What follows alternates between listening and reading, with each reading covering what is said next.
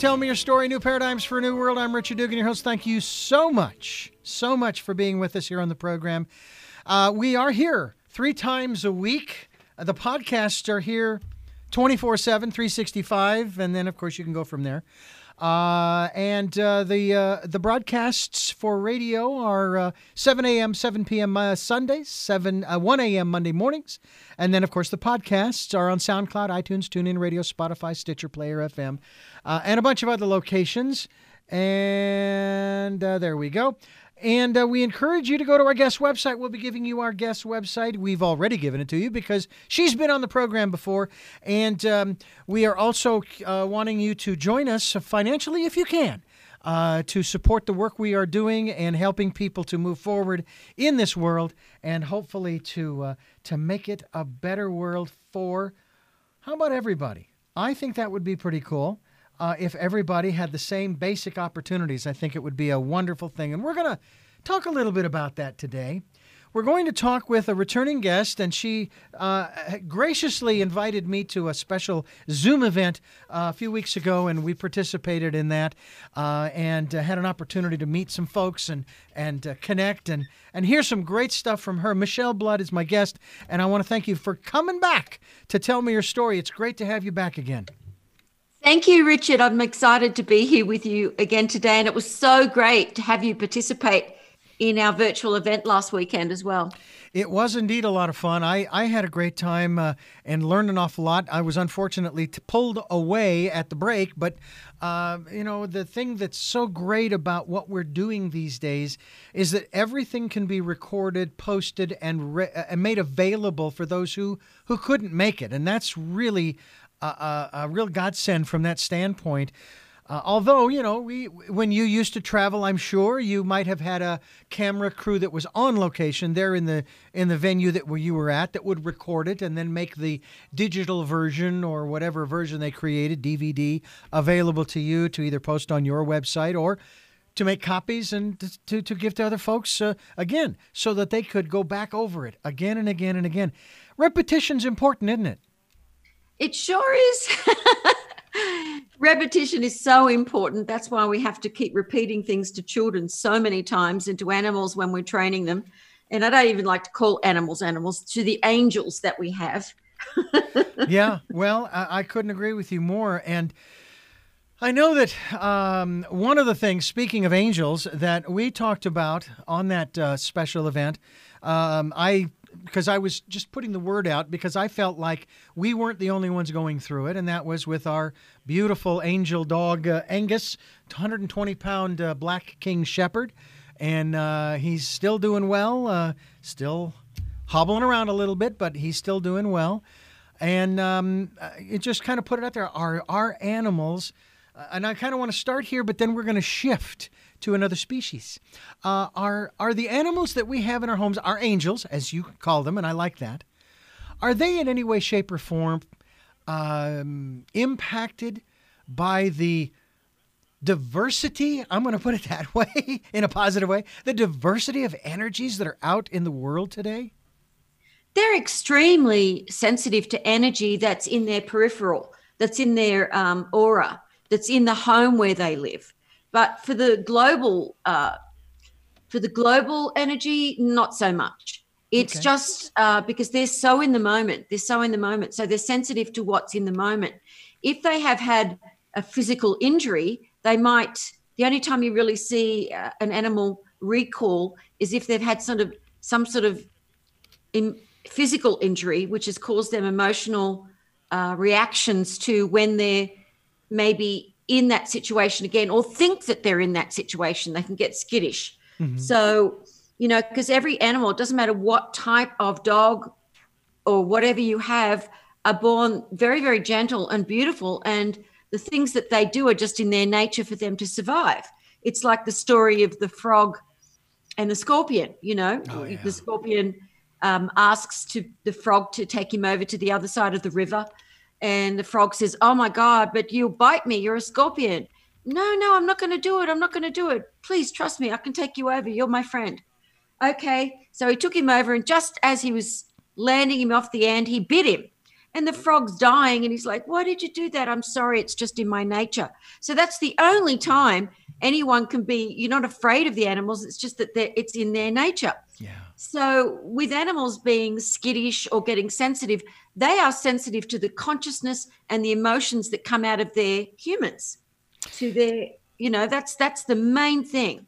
So they can really, really feel awe if they go into a room that is a new place. Maybe you go on holiday with them, and that they will feel the energy of what was in that room before you will, because they are very, very sensitive to energy. But the beautiful thing, especially about the doggy angels, is they are very, very easy to get back into a calm state with love and with keeping that high vibration. Whereas with cats, if they've been abused, like one of my cats that I adopted, she had been in terrible situations. And so it took 3 years for me to be able to even pat her.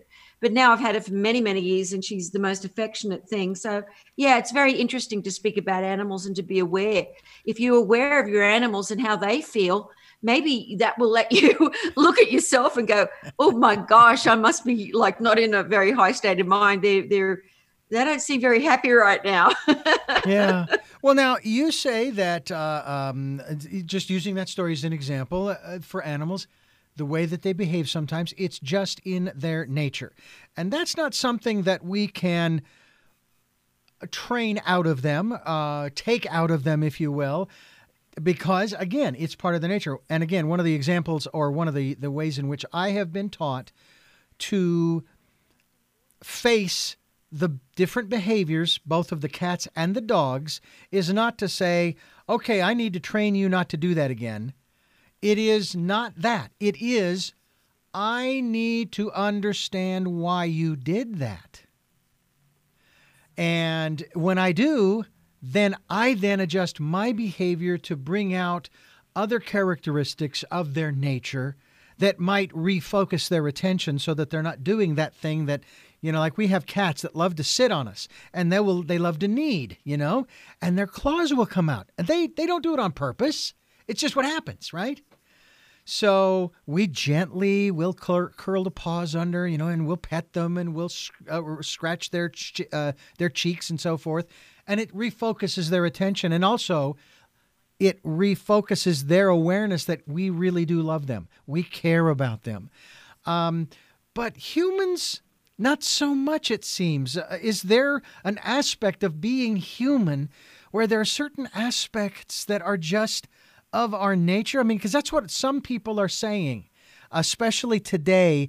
Oh, the warlike nature, that's just part of human nature. There's nothing, we can't do anything about that. To which I'm thinking, well, then why do we send our kids to school to learn?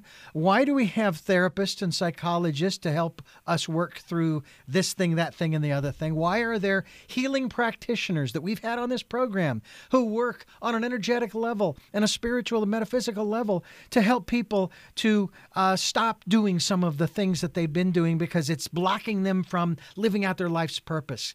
Can we start there with this whole thing? Because it's very perplexing in one sense. I would love to, because I talk a lot about the different levels of consciousness. And if we want to sort of start out with this conversation, because I think it's a very, very fascinating conversation that people that haven't even come to me and said, they're not in a debate or anything, but they've said, you know what, when I heard what you said about the human experience and the different levels of consciousness, that actually struck me as true. And then they want to get more interested in what it is, because at an unconscious level, we all want to be free. We all want to be happy. We all want to be of service to other people. When people are in trouble, the neighbors come out that you may not have ever met before. People are really wonderful. So when we talk about the human experience, let's talk about what I call the first level of the sea of unlimited consciousness, which is the human experience. So at this level, we're going to use the sort of talking about, are you a good swimmer or not? Mm-hmm. So at this level, we're paddling on the shores of the sea like little children will. We won't let them in because they're going to drown because they haven't learned how to swim yet.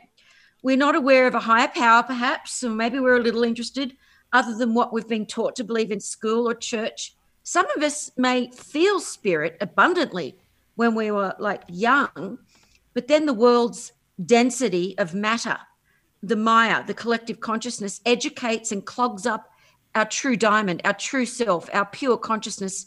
And that comes our awareness of that happiness, of that peace, of, as we start maturing, we're grown up now, and we don't want to delve into such silliness, because we're living in the real world. Be real, do what you need to do, be practical, be logical. So at the human experience, at that level, we don't really feel or think about God unless, soul. We don't really get deeply into mysticism. We may think we believe in a higher power, but we don't truly contemplate it with our busy lives, whatever it is. Mm-hmm. We might go to church out of habit, but what the neighbours will think. Probably not so much these days. People aren't judgmental if you don't go to church anymore. Yeah. And we may think I believe in God. I love God. I love my church. But we may be a person who reacts strongly because you really do go to church a lot if anyone doesn't hold our same belief systems. Oh, yeah. So when people are very reactionary in this way, they come from fear. It's not love. And we're mostly concerned with ourselves and our human experience when that is going on. Who's doing what to whom, who agrees with us, is of paramount importance to our ego, to our belief in ourselves. So some say they have faith, but then when someone debates if a God even exists, and perhaps they're very, very spiritually, like a born-again Christian, and they really you're doing their best to knock on doors and say, you're going to be saved, I can save you. So when someone debates it, they can get very angry. Why? Well, if they had true faith, they wouldn't be reactionary at all. And that it's not just to do with someone's belief system. I mean, I was talking to someone about the law of attraction, and she got so angry when I said, look, it doesn't work for everybody if you're all clogged up with your old habits, your old belief systems, because that diamond, that consciousness that you are, is already becoming reactionary because you are in fear. And once we can release that fear from you, well, then you will have a stronger intention. But at the moment you're in fear, you are building up a wall in your consciousness, and the things that you want to have an experience, or what these people call manifest in their lives, isn't going to, if there is fear. Fear is a huge, huge brick wall. And everyone knows worldwide that, we've got to let other people live their own lives. Debating is what starts wars and corrupts innocence. And some people never get past this level, and they sort of stand on that safe shoreline. Oh, it might be too cold to get in. And they're there to judge because they don't want to have a deeper look into their soul, Richard, because it's scary. Like Wallace D. Wattles, he was an amazing soul. He wrote The Science of Being Great and The Science of Being Rich. And I actually did 2 audiobooks on those 2 books because some people said they didn't quite understand it. So I decided to, after the end of each chapter, to go into it in very, very simple terms so people could understand it. And he said, all is right with the world. It is perfect and advancing to completion. All men and women everywhere and good and perfect. We're just in the process of becoming. And I agree with that. Everyone is in the process of becoming. And I think this is such a beautiful way of looking at each other and our world, as opposed to always looking at what's wrong or what's negative or what needs to be fixed. Especially people that are at that level, they're always looking at what can be fixed in others, wanting to be controlling of things because they're in fear, and then they know they're not in control, Mm-hmm. Well, before we go any further, I have 2 things I want to add to what you've said. Number one is that this is 2020, the year of perfect vision. We've been talking about it for months. We will continue to talk about it for months, and encouraging people to go within. And we're going to talk about that a little bit next as well in this respect. Number 2, and I didn't tell you this before we started this program, but we are celebrating on this broadcast and this particular weekend of the broadcasts on the radio program, we are coming to the end of our 13th year and beginning our 14th year of Tell Me Your Story, New Paradigms for New World. You are part of that sort of anniversary programming that I am putting together here. Yay. And I am seriously concerned about the fact that even though the majority, if not all, of my guests for the last few months into 2019 to 2020 have all been very, very optimistic. If you look at the outside world, you don't have a whole lot to be optimistic about because the focus is on the news, the numbers, the conflicts, the protests, all of that stuff. Now, we could refocus our focus on nature and animals and some of the miraculous things that are happening around the world because man isn't traveling about and doing the things that he normally does to muck up the planet. But it seems to me, and I would like you to address this in one fashion, because I want to talk about our intuition, or that still small voice, or the higher self, the divine self. The way you've kind of described our nature, that's sort of our emotions and our physical activities that are driven by our emotions. But then you have the consciousness, which again, I'm compartmentalizing. They're not separate, but for this example. And if we're in the process of raising our consciousness, does that in turn help us to work through those emotional aspects of our quote-unquote nature, that those are no longer part of our nature? Is that how we transcend the natural part of being human, the flight or fright, the survival mode, that kind of thing? Yes, I love you so much. That is so perfect, Richard. It really is. It's all about consciousness. Soul or consciousness is our higher self, and it can transcend everything. I mean, I love the great mystic Joel Goldsmith said, the day will come when if you know enough about consciousness, you can leave everything else alone, for in the word consciousness and the spiritual understanding of it is contained all the knowledge that is to be known about God, man, and the universe. So those that are seeking to know truth are always doing everything that they can to gain more consciousness. And we're not actually gaining consciousness. What we're doing is we're dissolving the old doubting mind and the lower evolution. So we're coming to a faster vibration in our consciousness, which is actually taking away. We're not gaining. It's already always been there. Mm-hmm. Our pure infinite consciousness has always been there, but it's been blocked. It's been blocked by people worrying about things, having too many emotional situations, not having the fulfillment in life that they want. But those who deeply, really, really want to know about how to melt down that ice around their beautiful diamond, it's so easy to do it if you just make a decision that you want to do it.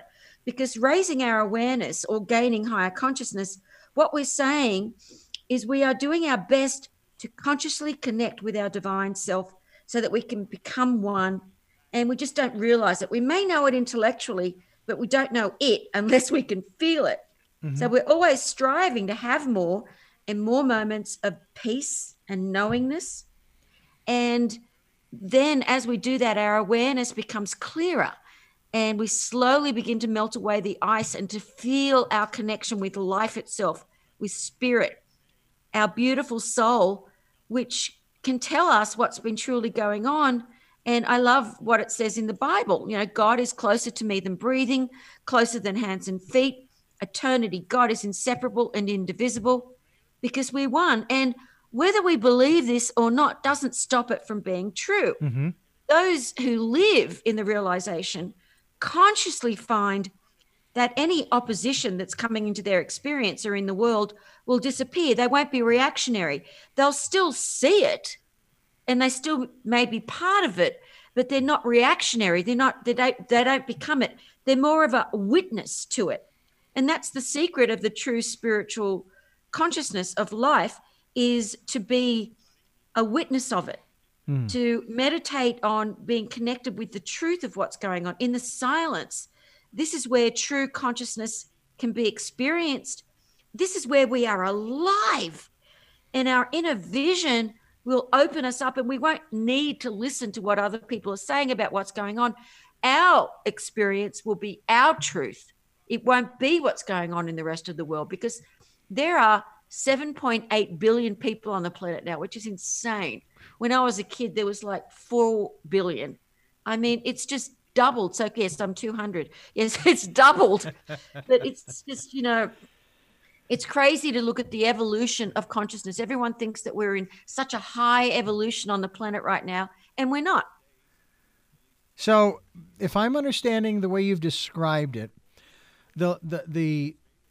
if we set aside the word level of consciousness, consciousness just is, and it is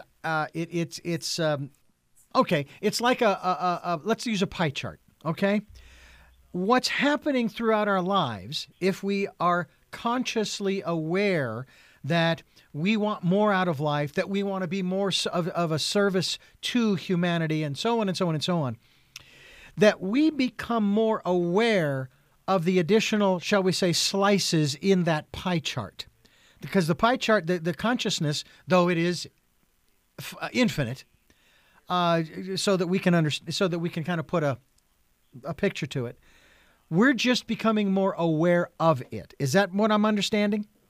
Yes. Okay. But the way that people are becoming aware of it, and if you hear munching in the background, it's my cat eating, having its little crackers. Very good. Yeah. Anyway, and welcome to the program. Yes, Angel. Yes, he's very happy with himself. He just scared the crap out of a little squirrel that was eating outside. No. We call it cat TV. They can't hurt the squirrel, but they can watch them anyway. Very proud of himself. Anyway, the squirrel came back and finished his lunch, so that's good. But anyway, yeah, it's pure. We are, of course, as you said, infinite consciousness. We are immortal consciousness, but people are becoming more aware of it, because when I first started teaching all of this 30 years ago, people were, oh, that's a bit out there. Okay, the affirmations are positive thinking. Yeah, that's been around. I can understand that. But now she's getting into some woo-woo stuff that I really don't think is my cup of tea. Yeah. But now people are. There are definitely people on the planet that will still say, oh, well, that's not the truth. And there are other people that will say that you will resonate with. They will be in your periphery because of the fact that you're resonating with them at a unconscious level through your consciousness resonating at a similar oscillation or vibration. So, and one simple way for people to see whether they are actually awakening more in consciousness is to notice, to be aware. As you said, it's always good true mindfulness, the word is just thrown around willy-nilly these days, and people think they're such experts. But true mindfulness is a true awareness, is to truly notice if we are becoming less reactionary. When we react, our ego is still the one in power over our lives. Yeah. But when we notice that we are becoming more of an observer to what's going on rather than a reactor, we are gaining awareness. We are opening up our consciousness more to that higher self. We respond. We're in the moment before we react. And then our actions that follow will be right actions. And you won't have to live your life being disappointed in yourself or others for getting over emotional about something that may never happen. Well, they do say that 90, if not more, % of what we worry about never happens. True. And however, there are certain things that do happen, and one of them is commercials, taking a break for just a brief moment for us to take a little bit of a pause. We hope you'll stay with us. My guest today on the program on these anniversary broadcasts, this particular one is Melissa Blood, and we are talking about the human experience, and we hope that you will stay with us here on Tell Me Your Story, New Paradigms for a New World. We will be right back. Tell me your stories, I'll do my best to understand you. And welcome back to Tell Me Your Story, New Paradigms for a New World. I'm Richard Dugan, your host, and Melissa Blood is my guest here on the program. No, wait a minute. It's Michelle Blood. What am I talking about? Melissa Blood is a long lost relative. I think from the Viking tribe of the Norsemen who attacked my family's village 6,000 years ago, and that's why I'm here today. One of the stories. Oh, aren't creating stories a wonderful thing? It doesn't matter whether it's true or not. I can make you believe it. Yes, I can. I have the DNA to prove it. Or not, one of the two. That's something else that's interesting, DNA.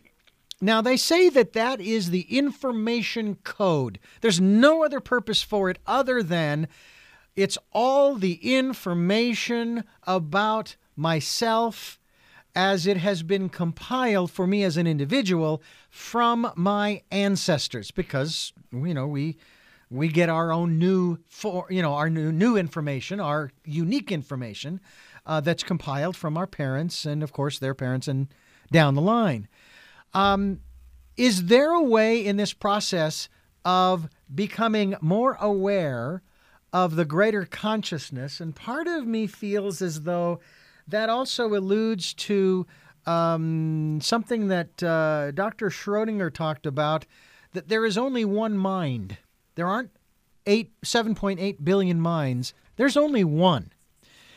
Is that the same thing as consciousness, as we're talking here? And I'll let you address that first, but I'm going to throw this one out so I don't forget it. Is there a way for us, let me back that up. Is the information in our DNA of any influence in our becoming aware of the greater consciousness or one mind? No. Okay, so we've answered the second question first. So what about, or is that the same answer to the first question as far as the one mind is the consciousness that is out there? Okay, it's a really good question. And I always say keep it simple and spiritual. So I'll do my best to explain it in simplistic terms, because when we make things too complicated, we go down a rabbit hole into metaphysics instead of just directly straight into the mystical, which is always simple. And people attempt to understand things that they haven't actually had an experience of. And that's very, very challenging, because the mind of the human personality, the human experience, that particular mind is part of the collective consciousness. It's not the God mind. It is the human brain, and it is part of the collective consciousness that Hindus and Buddhists call the Maya, the collective consciousness. We think we are thinking our own thoughts when we're just thinking the collection of everyone else's thoughts that have ever been here. So whenever we're thinking of doubts, or we get, the 100th monkey theory, we start thinking, oh, wow, that would be cool to do that. The monkeys start learning how on one island how to crack a nut with their rock, and then the next island over they start doing it. That's how it works with the Maya, with the collective consciousness. Once someone has learned something in one tribe, another tribe in a totally different area, they take it on as well. So that's how that type of evolution has come right round the entire planet. When you see someone's learned how to light the fire, it just happens that way, and it has been happening that way for many, many thousands upon thousands of years. And so, but there'll always be in that particular tribe, or that wherever that person is, that tribe is, there'll be someone who goes into a higher consciousness, and that is beyond the realm of the vibration of the Maya. And that is what the one mind is. I call it the infinite presence. Every single person on the planet wouldn't be able to move, live, breathe, or do anything unless they had that infinite presence, which is the divine consciousness. It is your higher self. It is the same higher self that is in every single person, child on the planet. It is the same higher self in every animal, every angel that we call animals. And it is the omnipresent.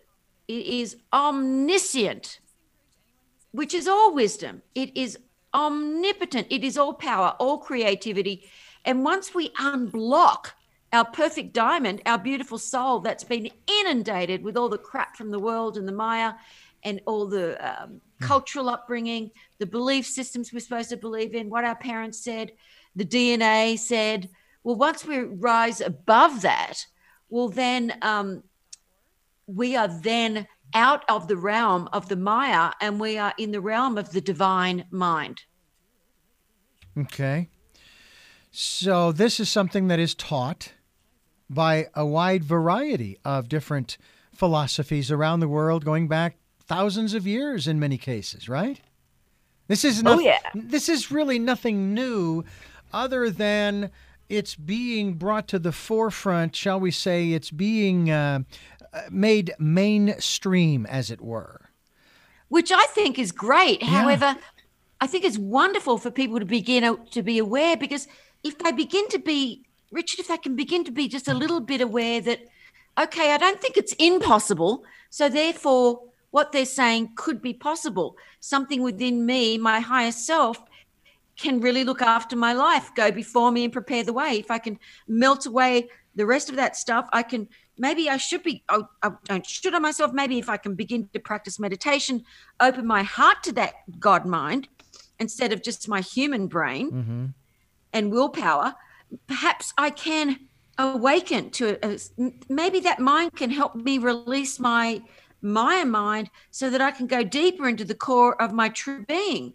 Because I've been told by people that I really choose to believe are not lying to me, that there is that blissful silence, that I can begin to see and feel, that I can begin to attract good, allowing that divine that is within me to attract that good, because it's already here, everyone.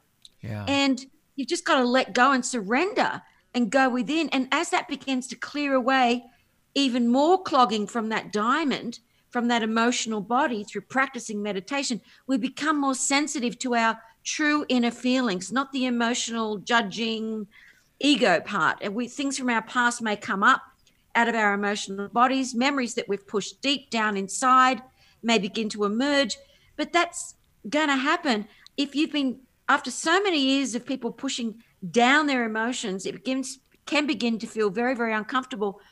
But it's so worth it, people. It is so worth it, because when you come out the other side, literally you're in rainbow land. Hello? Yeah. You become a very powerful being because you're not worried about yourself anymore or ego.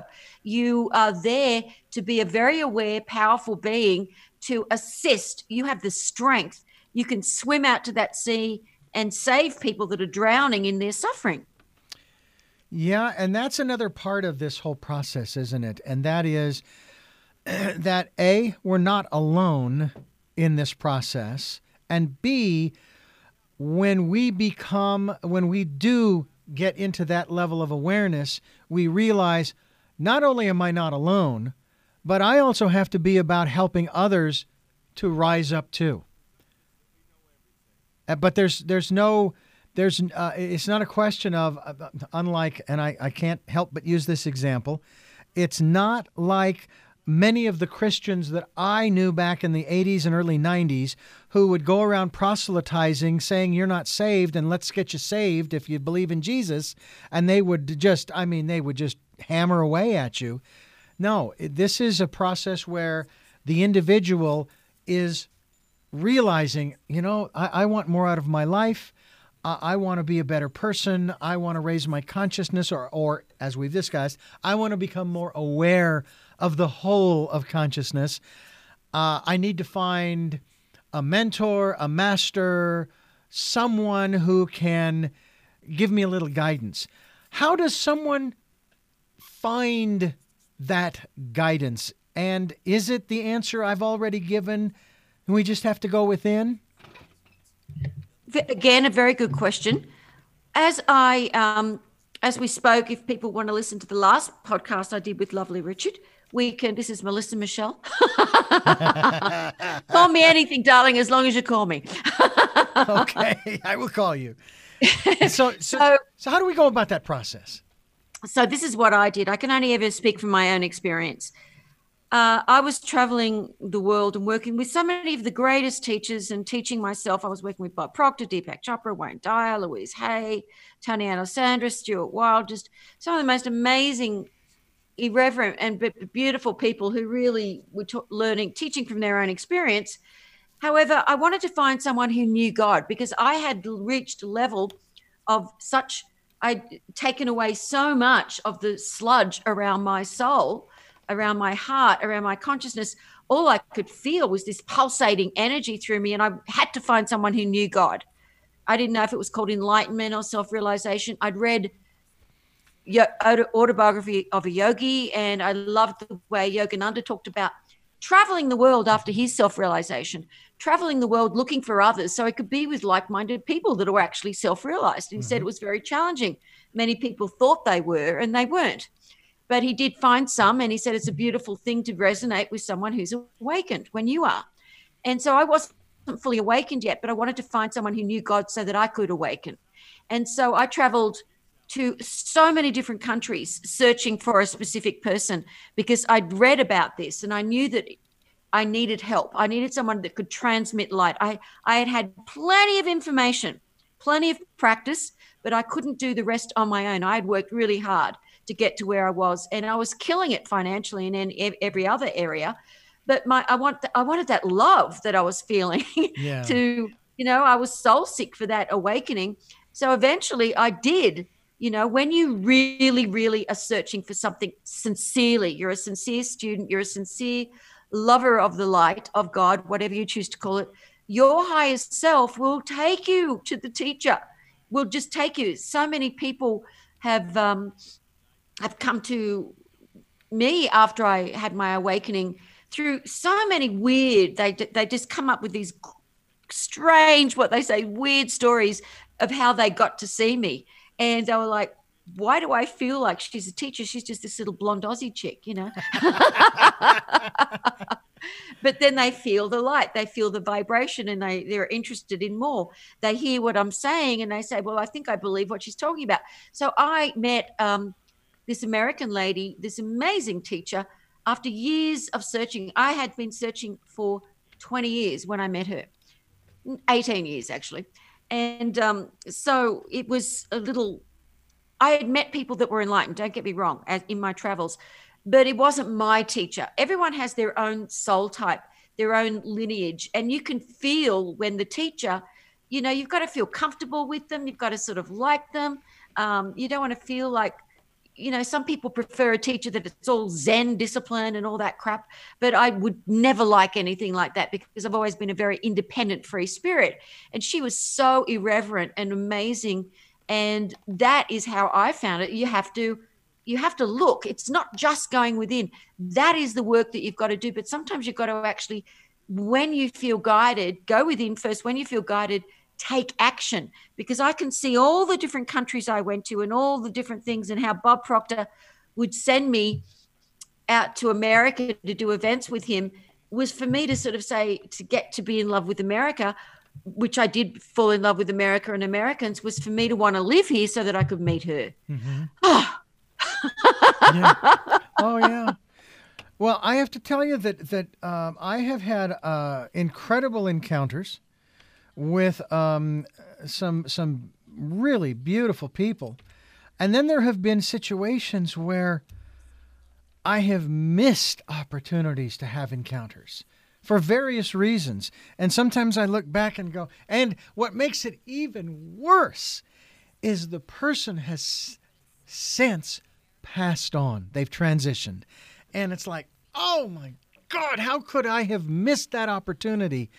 Obviously there are all kinds of reasons why, but it's like, I so wanted to meet this person. I mean, not to say, oh, I was in the presence of this holy man. No, it was because the interviews that I had had with him on the phone in particular, because that's how we were doing them.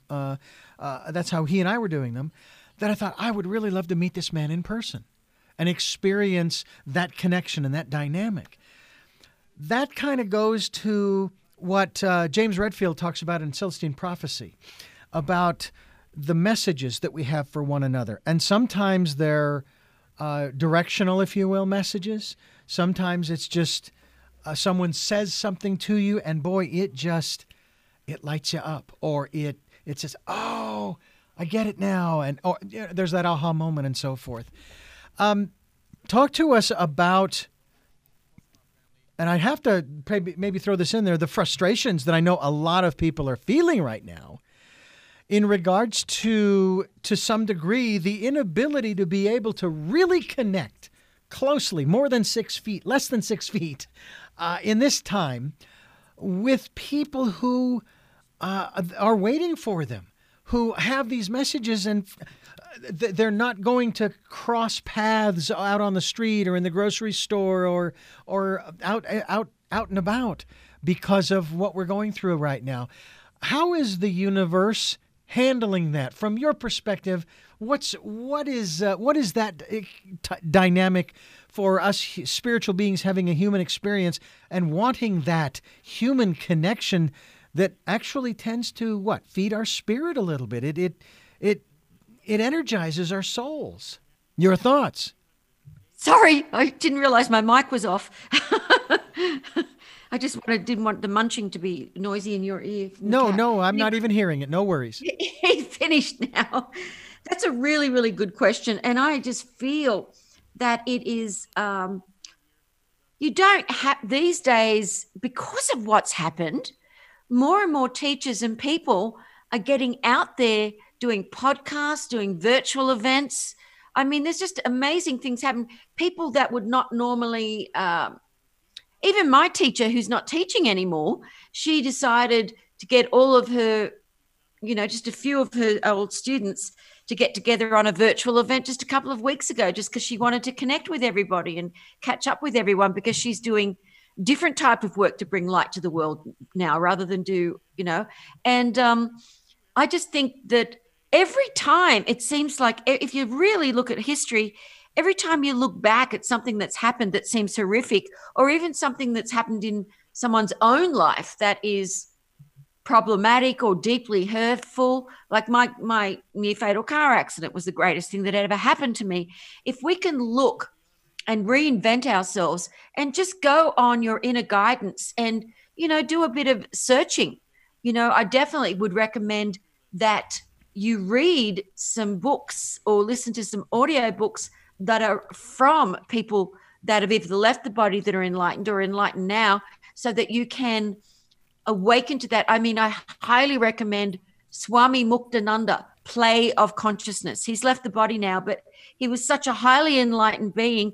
And the minute I read his book many, many moons ago, I could feel the light transmitting through it. Autobiography of a Yogi by Paramahansa Yogananda. There's so many different amazing situations, and you just go and feel what you feel. You can go to our website, themysticalexperience.com, and have a look at what we're doing. You could go to Bratzo from Croatia. He doesn't teach, but he transmits light. Absolutely amazing. Braco, Bratzo from Croatia. There are some other teachers that I know. They're not actually teaching, but they've written books, and you can find them. And you just got to go on your own guidance of what's going to feel right to you. Mm-hmm. Mother Meera, she doesn't teach per se, but she's a highly enlightened lady from India who actually lives in Germany. Meera, Meera. There's just so many, and you just go and find out what appeals to your soul, because your soul will tell you, oh, this feels good. This is going to be a blessing. I'm going to get light transmitted to me. I'm going to, but I highly recommend that you can find someone, even if they're not completely awakened yet, that can at least, they're in a high state of consciousness. They come from sincerity in their own experience, and that they can teach you, give you guidance on how to practice meditation, because it really took me so long having to learn all of this stuff on my own, through my own experience. As soon as I had my teacher, things just zoomed up so fast. It was unbelievable, the experiences that I started to have, and my gratitude to her is forever and always. Well, I have to share a story, very brief one, regarding Autobiography of a Yogi, which has been for the last 43 years my metaphysical primer. And I read it back in my teens. At that time, being legally blind, I was listening to books on records. This is long before Audible was ever a thing, okay? So I've been ahead of the curve for years.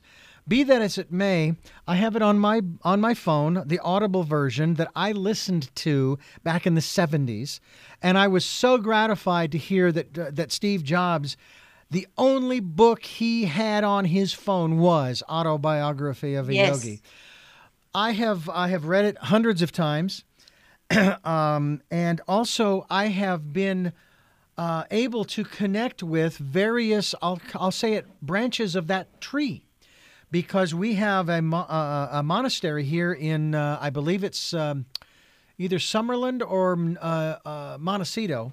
Could be Carpinteria as well. But anyway, it's up in the hills of the Self-Inquiry Life Fellowship. And it's with a guru whose masters are the lineage of Paramahansa, down through Sri Yukteswar and Lahiri Mahashai and so forth, as well as other outgrowths. And he and I, his name is Swami Vidya Deshananda. You know, it only took me a couple of seconds to figure out how to say that, and I was so happy that I got it right. But we talked about that, and he says, yes, you're right. It is just a branch off of the same tree. But really, all philosophies are that are leading people towards this process. And you talk a lot about a particular aspect of that teaching of the Kundalini energy, that energy that travels up and down the spine. Share with our listeners, if you would, a little bit about that, and even if you could, maybe some of your experiences of enlightenment, if you will, through the process of utilizing the Kundalini energy. Well, this is something that I really didn't know about until I met my teacher. Even though I'd read a couple of stories about people that had had instantaneous Kundalini awakenings, because I always found it interesting. It's like when I read Swami Muktananda's book, Play of Consciousness, which I highly recommend to you, Richard. It's on audio. It's on many, many languages. And he talks about his enlightenment experience and how he had searched all over India to find his teacher, because he knew he had to find an enlightened teacher that was part of his lineage, because you have to go on. You feel it when you find your teacher, because it is part of your lineage. It's where you've been in past lives. And you may love and appreciate many, many teachers of enlightenment, but it may not be your lineage. When it's your lineage, you can feel it. You can absolutely feel it. And that's why Babaji, who is started many different lineages from that great being Babaji, who still lives on the planet. Mm-hmm. And, you know, it's all about Kriya Yoga. And I teach Kriya Yoga and I teach chakra meditation as well, because even though my teacher didn't teach Kriya Yoga, it was something that I remembered from my past. So Yogananda in his books will talk about it, but I just knew how to do it. It was something that just came to me spontaneously about how to clear the Ida and the Pingala along the side of the spine. So you have this beautiful Kundalini, this blood force, this high frequency that every single person is born with at the base of your spine. And we've got to entice that up. And along the base of the spine, parallel to it, is this tube called the Sushumna. And it is part of your ethereal being. And it lives, as the Kundalini does, where your true soul lives, in the eternal, in the divine dimension. And so to awaken, that Kundalini is there to scrub clean the Sushumna. Mm-hmm. The Sushumna gets blocked energetically blocked by all the emotional things that we've been through doubts, through fears. It's like a sort of a sludge, and you can't, and the Kundalini is trying to get up there. And the reason the Kundalini has to go up there is because we have all of these main chakras, and they are energy vortexes, or energy, like a doorway into different divine dimensions. Mm-hmm. And we have to enter those doorways and have those experiences to be able to become fully enlightened, so that the Kundalini will eventually rush up to the crown chakra to fully awaken us. And so as a teacher is transmitting light to you, the energy that comes into your brain is almost like a magnet, enticing that Kundalini up. You can start feeling tingling in your brain once you begin to be less blocked. Some people can feel it immediately. Some people, it takes a few months to be with a teacher to feel it. And then the vibration, the whole body starts vibrating, because that Kundalini is scrubbing everything clean, not just up the Sushumna, but in the different meridians. You can start feeling like you've got your heartbeat in your feet and your hands, and it's a pretty intense experience. And eventually, once your heart chakra, my heart chakra was already partially activated. That's why I used to feel like my heart was coming out of my chest. I would say to people, can't you feel the heart glow? I thought everyone had heart glow.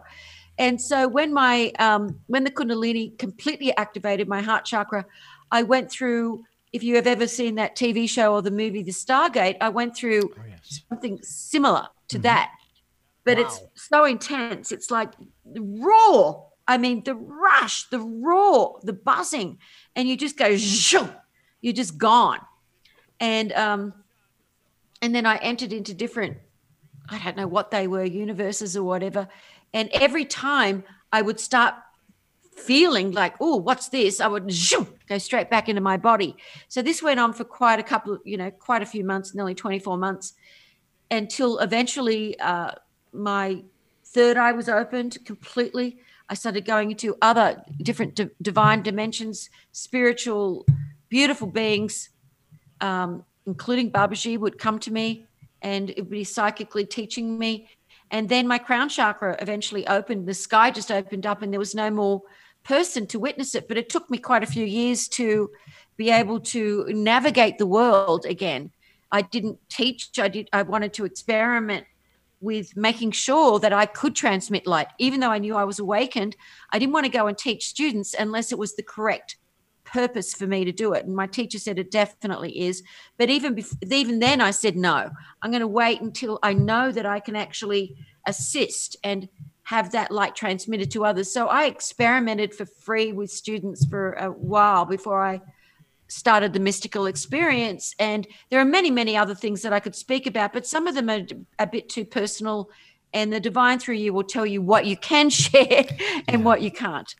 And that's just discernment on that end there, that there are certain experiences that are meant to stay private, just between you and then the spirit world, if you will. My wife actually has an Om symbol that she had tattooed on her lower back at that position. Now, most people going to get tattoos, not a big deal. When you start messing with that spot, she was wiped out energetically for about a day or so, because that is the seat of that energy. And she's very familiar with it. She used to work with a gentleman by the name of Sunyata Saraswati, who was the co-author of Jewel in the Lotus. And she worked with him back in Phoenix, Arizona, back in the late 90s. And I got to meet him as well. And it was really an extraordinary experience. She actually was given a name. She asked him to give her a new name, which he did. And then she legally changed her name to that. Sometimes you find people like that. Now, I'm the kind of person, Michelle, who, I've read a lot of books and I've met a lot of people, and it's been great fun. There's never been anybody thus far that I've been that interested in that I want to quote unquote follow. You see, you know what I'm saying? It's not that I find that concept abhorrent. It's that nobody's ever clicked with me. And I've been searching for, as I said, for 43 years, maybe a little bit before that, 16, 17 years old. I mean, I've met some extraordinary people that I'm glad were in my life. I wish they were still in my life, but we cross paths and when we move on. If that seems to be the case for someone and they feel that they're in need of that connection with maybe that one person, that one individual, do you think maybe they need to reevaluate that? Because it's not necessarily the person, is it? It's really the message that's the most important thing that this person may share with you. Yeah, I mean, it's not a person. We don't want to follow anyone. We want to learn from someone and if they're plugged into the light, then we don't look at them as, saints or awakened. They're just ordinary. Everyone's just an ordinary person. Everyone has the same opportunity to awaken their Kundalini. It's not always easy to do it on your own. That's all I'm saying. But if you, oh gosh, I mean, I had such a satori, just a year after my car accident, when I saw a sign that said, you can do it. My whole body just went on fire. So sometimes it's just, we have to get that message and really feel it, and practicing meditation and doing affirmations, things that will be positive. Your teacher at the moment is still Paramahansa Yogananda, because that's what touched your heart. That's why you've read it, listened to it hundreds and hundreds of times. And that is, every single teacher that has ever been is still part of the one mind, the divine mind. Mm-hmm. It is just that they're plugged in. Their consciousness is still here, and it is still available for you. You can, you may not have listened to us when we did the Golden Ballroom last Saturday, but if you listen to the replay and you go through that visualization, or have Trevor send it to you, mm-hmm. you can then literally attract all of your lineage that will come to you in that Golden Ballroom, which is in the eternal. It's a gift that I was given, call it a Siddha power or whatever, so that people could enter into their divine dimension for who is part of their lineage, so that they will be out of the Maya and into that themselves. So it really, really depends on you. Your teacher is your higher self. Of course it is, Richard.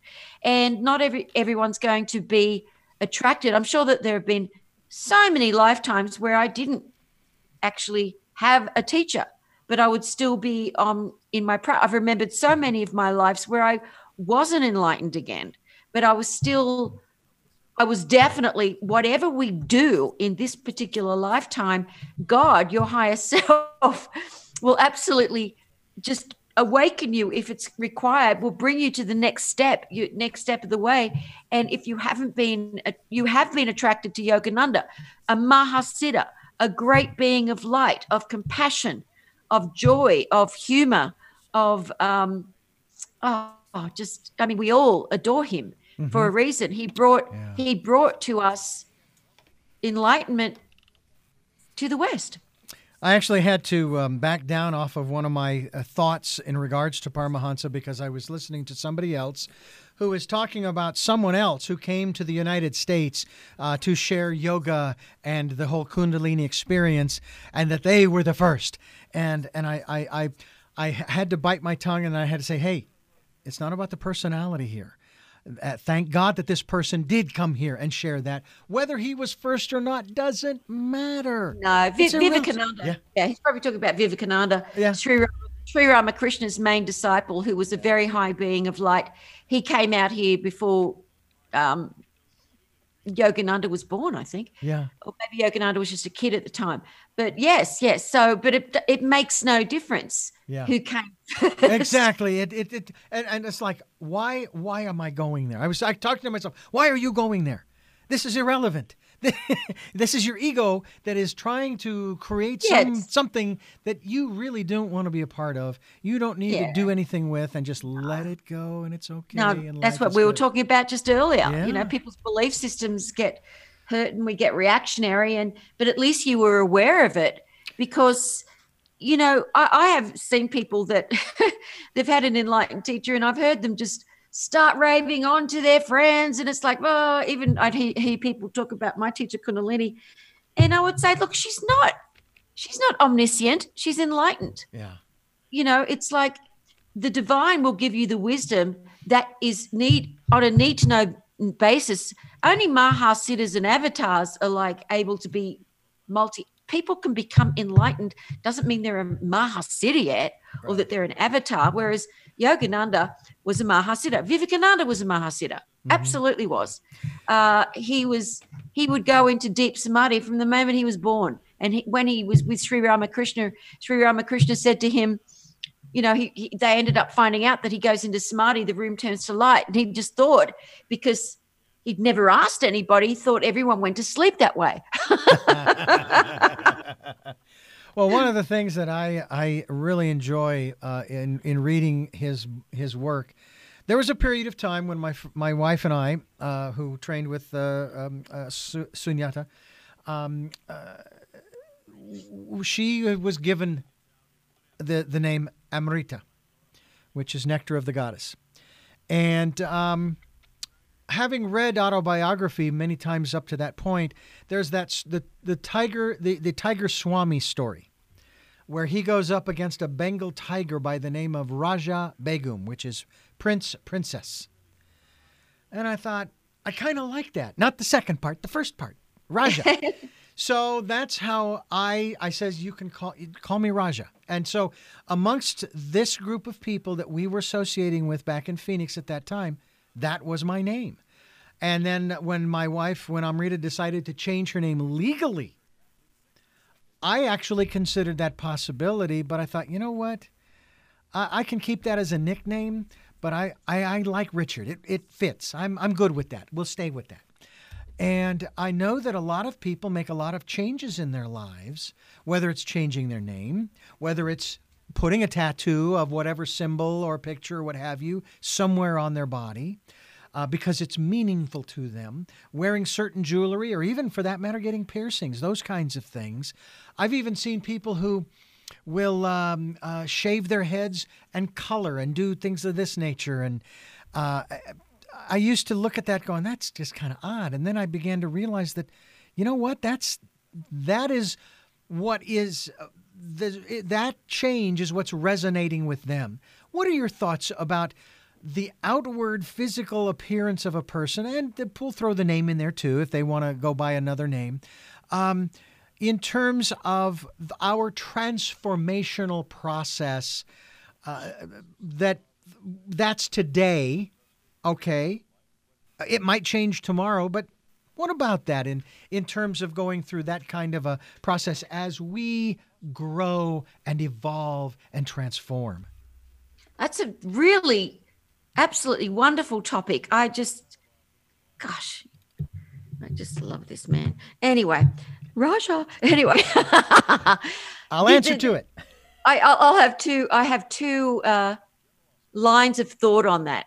Some people, once they've been meditating for a long time, whether they've had a teacher or not, they may have had some, really high experiences, and they begin to, their ego, without them even consciously being aware of it, begins to resonate a little bit too strongly. And they decide to become a teacher or think they know it all. And they might start a yoga studio, whatever they do. And I mean meditation, I'm not talking about the exercise. Mm-hmm. And so, bow to me, I'm blah, blah, blah. So some people can do it because of egotistical reasons, because they have genuinely had some mystical experiences, but they're not there yet. And the ego, even Shankara said that the ego is so tricky, can really take over. So there's that line of thought. And then there's another line of thought where someone is such a sincere student of their own higher self, and they want so much for that freedom and to be reverent and to be respectful, and they want to release their past, and so that they're not connecting their ego, their self, with their past. So then changing their name when they've been divinely guided to, and adding a few Om Mani Padme Hums or Oms on their body tattoo-wise, not to show off to the world, not putting it on their forehead like your wife just put it on her spine where the heart chakra is located, is I think that's a beautiful thing to show reverence to really wanting change and to not get caught up in the past. I was given a spiritual name inwardly, and I don't use it. I don't tell anybody what it is. I've been given it. I know who that particular enlightened being was and why I was given it.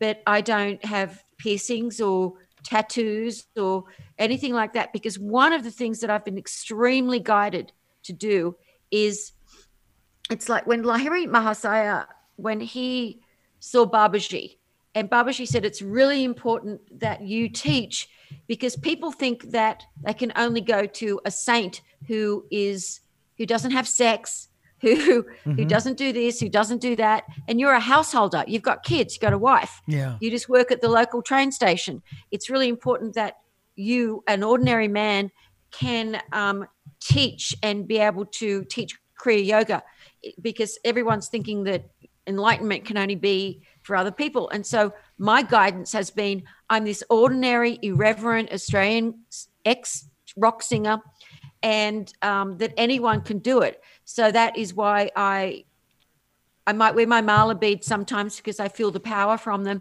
but that's about it. Mm-hmm. Right. And I think that that's, again, it's wise because not so much because of any outward observations.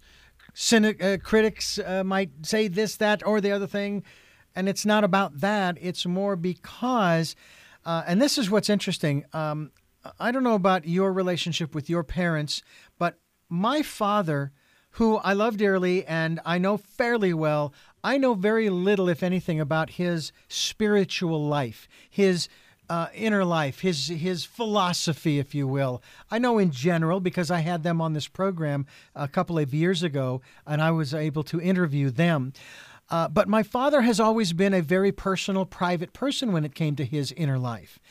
And what is so interesting is how, especially, again, with that 15 years at the Christian radio station, how people used to judge me and say, you're not saved, you're not ready to meet God. And yet they would always talk about this personal relationship with Jesus. And I thought, oh, wait a minute.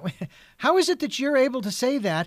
But you just told me this was a personal relationship. And it's my person being personally related with, having a personal relationship with this Jesus person you speak of. How is it any of your business?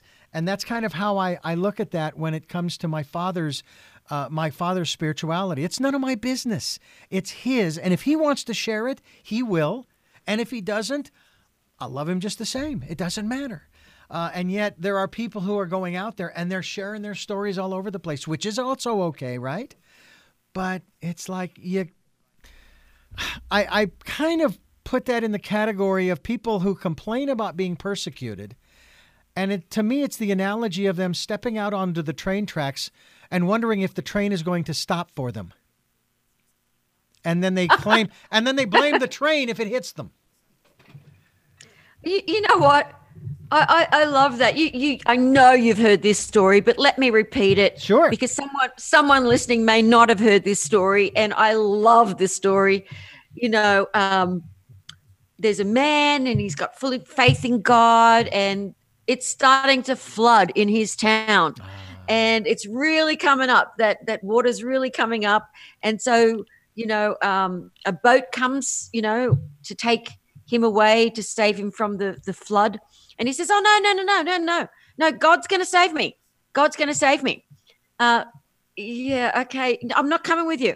So this would, you know, different people are coming back and forth. Eventually had to get right up on top of his roof, and a helicopter comes and says, come on, we've got a ladder here. Come, we're going to save you. Otherwise you're going to drown. No, God's going to save me. God's going to save me. And then he drowned. And then he goes to heaven, and Peter's at the pearly gates, and Peter's like, what in the buggery? Why did you let yourself drown? Because God was going to save me. He said, well, who do you think sent the boat and the divers and the helicopter, you silly asshole? Yeah, I've heard that story many, many times. And it never ceases to amaze me that there are people out there that do that. I even use the concept of, I use this analogy that I came up with, again, many years ago, that there are these two rooms that are connected by a door. And there's a chair in the one room, and there's that which you want. If you want enlightenment, it's in that other room. If you want a car, it's in that other room. And you are sitting in that chair in that first room, and the door is closed. And you're sitting there and you're just saying to God, God, I want. And God keeps telling you, it's on the other side of that door. It's on, you got to, you know, and they're sitting there waiting for God to move them. And that seems to be the case with a lot of people. They're waiting for God to do something. He's already done it. He's given you life. And I make that akin to the analogy of a person of faith walking in a huge, beautiful meadow surrounded by trees, and they have their will in their hands, and they're saying, I just want to do God's will. I want to do God's will. They toss it in the air, and God catches it in God's hands and starts to compress it, and his tears are flowing, going, oh my gosh, one of my creation wants to do my will. And now the God has crushed. She has crushed their will down into the size of a baseball and rears back and hurls it back at the individual like a 90-mile-an-hour fastball. Nolan Ryan 90-mile-an-hour fastball. Hits them square in the forehead and then says, "Then do something with the life I gave you. I did not. You are not a puppet on a string being manipulated by forces you do not understand.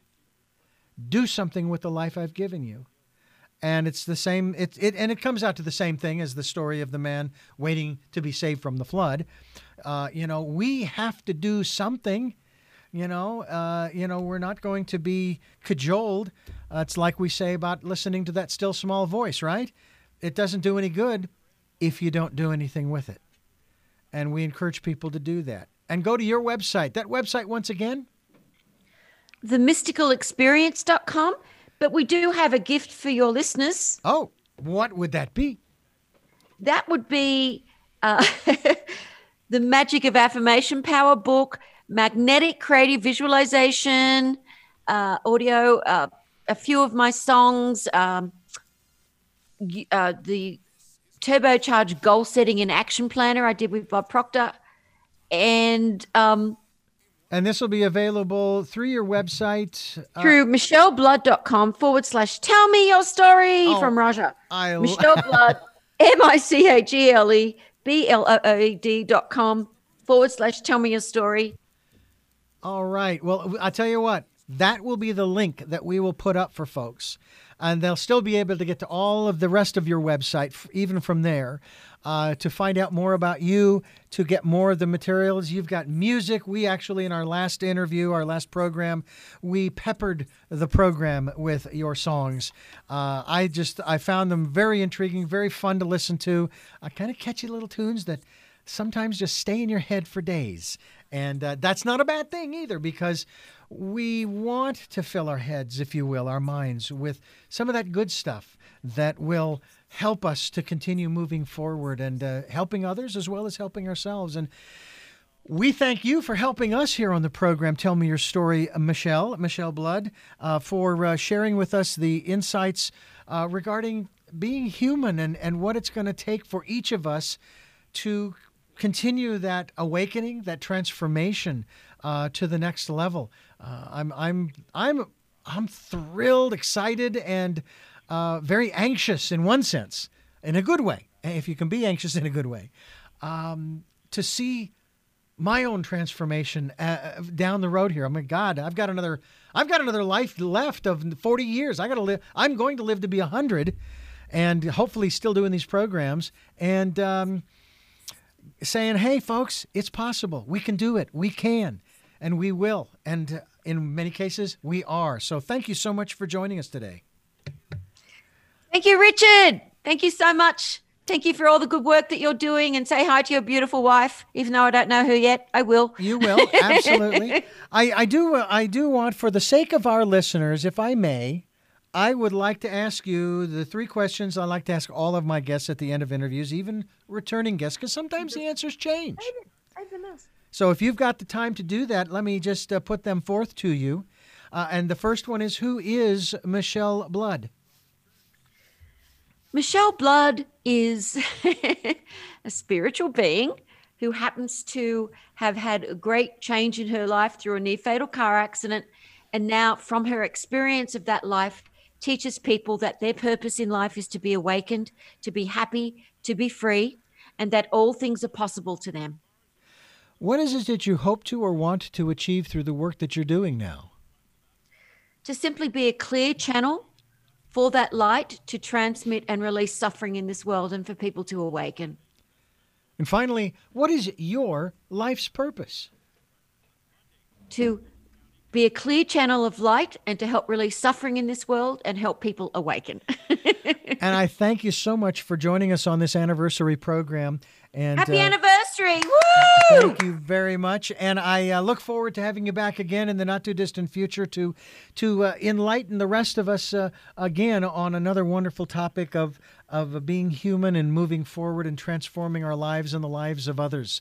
I'm Richard Dugan, and I also want to thank you for listening to Tell Me Your Story: New Paradigms for a New World. We are giving you choices and knowledge of those choices to help make your dreams come true. Until our next broadcast podcast, love to love.